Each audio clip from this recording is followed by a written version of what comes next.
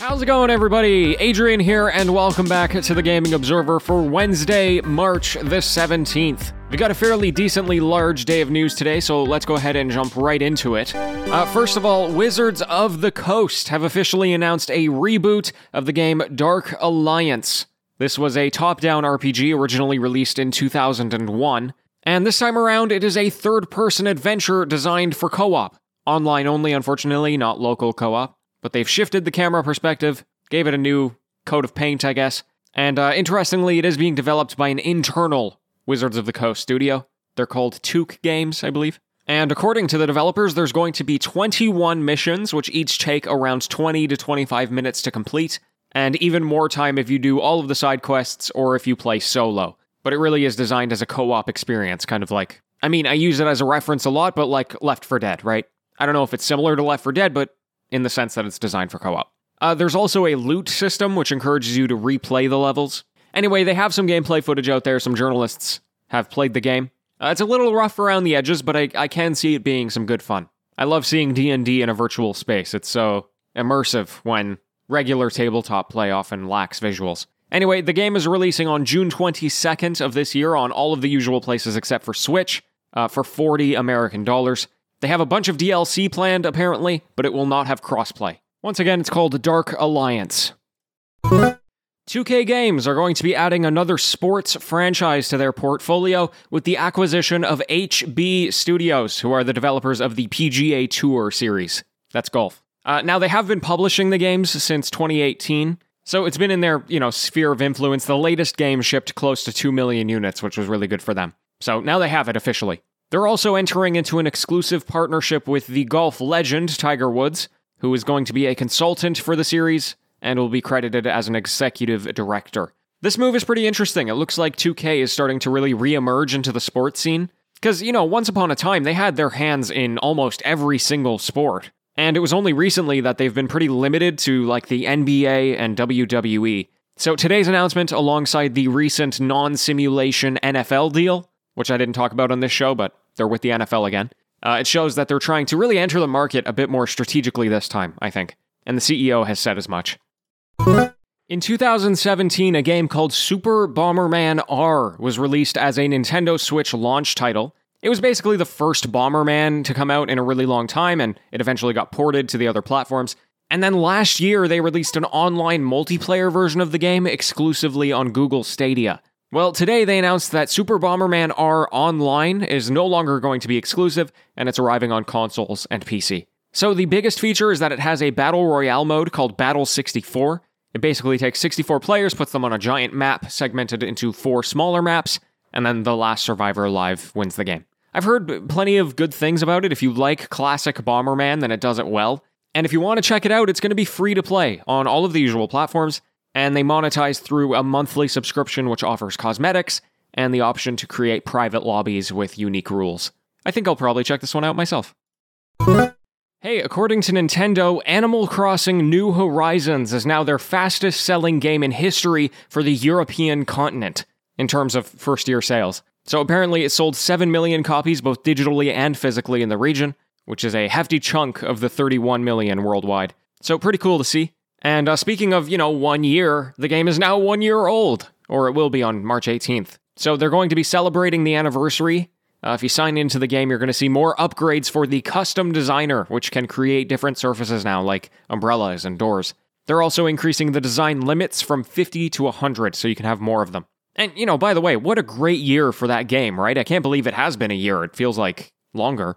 But all things considered, this is definitely going to be a landmark game for both Nintendo and the industry as a whole. It's a phenomenal game.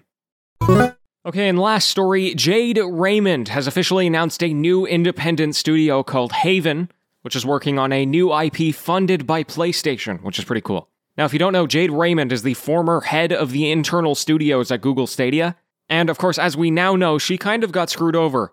She's a really key figure behind the creation of some things like Assassin's Creed and Ubisoft Toronto. She was a lead at EA for the Motive Studio. They released Star Wars Squadrons. Super important person in this industry, and finally she has this kind of opportunity to stretch her wings, and obviously they called it Haven for a reason. So fingers crossed, it's all going to work out for them, and it's cool to see that they're getting PlayStation support. Look forward to what they do. Anyway, folks, that's all the time we have today, unfortunately. Thank you so much for joining me here on the show. Huge thank you to Chris for leaving me a 5-star review, and I'll be back with the news tomorrow. Until then, happy gaming, everyone.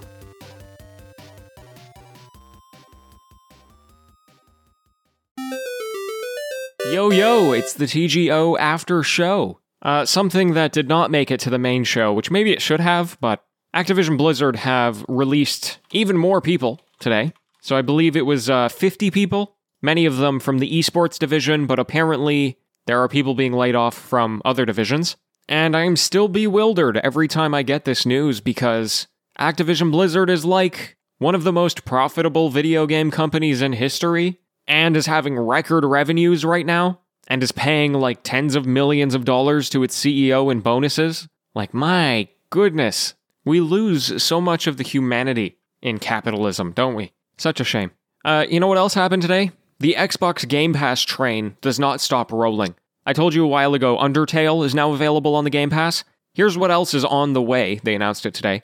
Outriders is coming for day one. This is from a studio called People Can Fly. They've done a lot of co-development work on games that you've recognized. They're bringing Yakuza 6, which I believe completes the Yakuza franchise on the Game Pass. Empire of Sin, which wasn't received that well, but I think they're committing to updating it some more. And it's a unique concept anyway. XCOM, but Mafia. I can get down with that. Octopath Traveler, which I was not expecting. They just announced it randomly. That's so cool. That's on console and PC. Nier Automata is heading to the PC, which means I might play it again, if I play it with sound off. I'd love to see how that looks on PC instead of my crappy TV.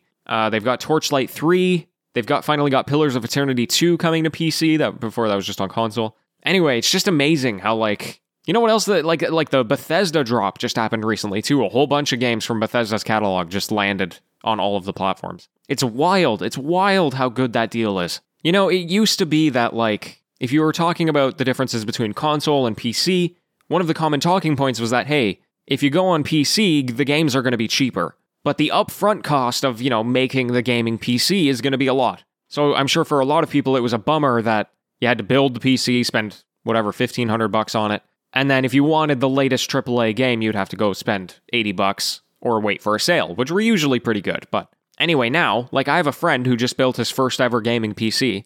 I'm able to tell him, look, you already have the Xbox Game Pass from your Xbox. You're going to have access to, pretty much any game that you're going to want, unless you want the most recent AAA game. If you're looking for a certain type of experience, you can guarantee that the Game Pass has at least a quality entry in that experience. That's dope. That is dope. I'm glad it exists, and hopefully it stays that way, right?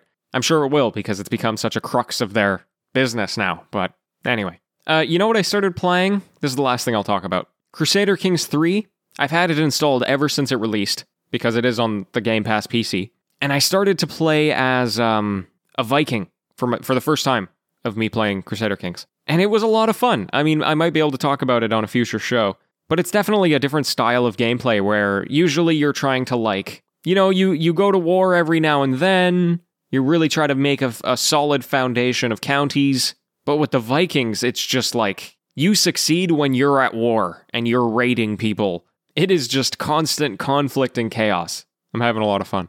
Okay, that's all from me today. I talked enough. Thank you for joining me, and until next time, farewell.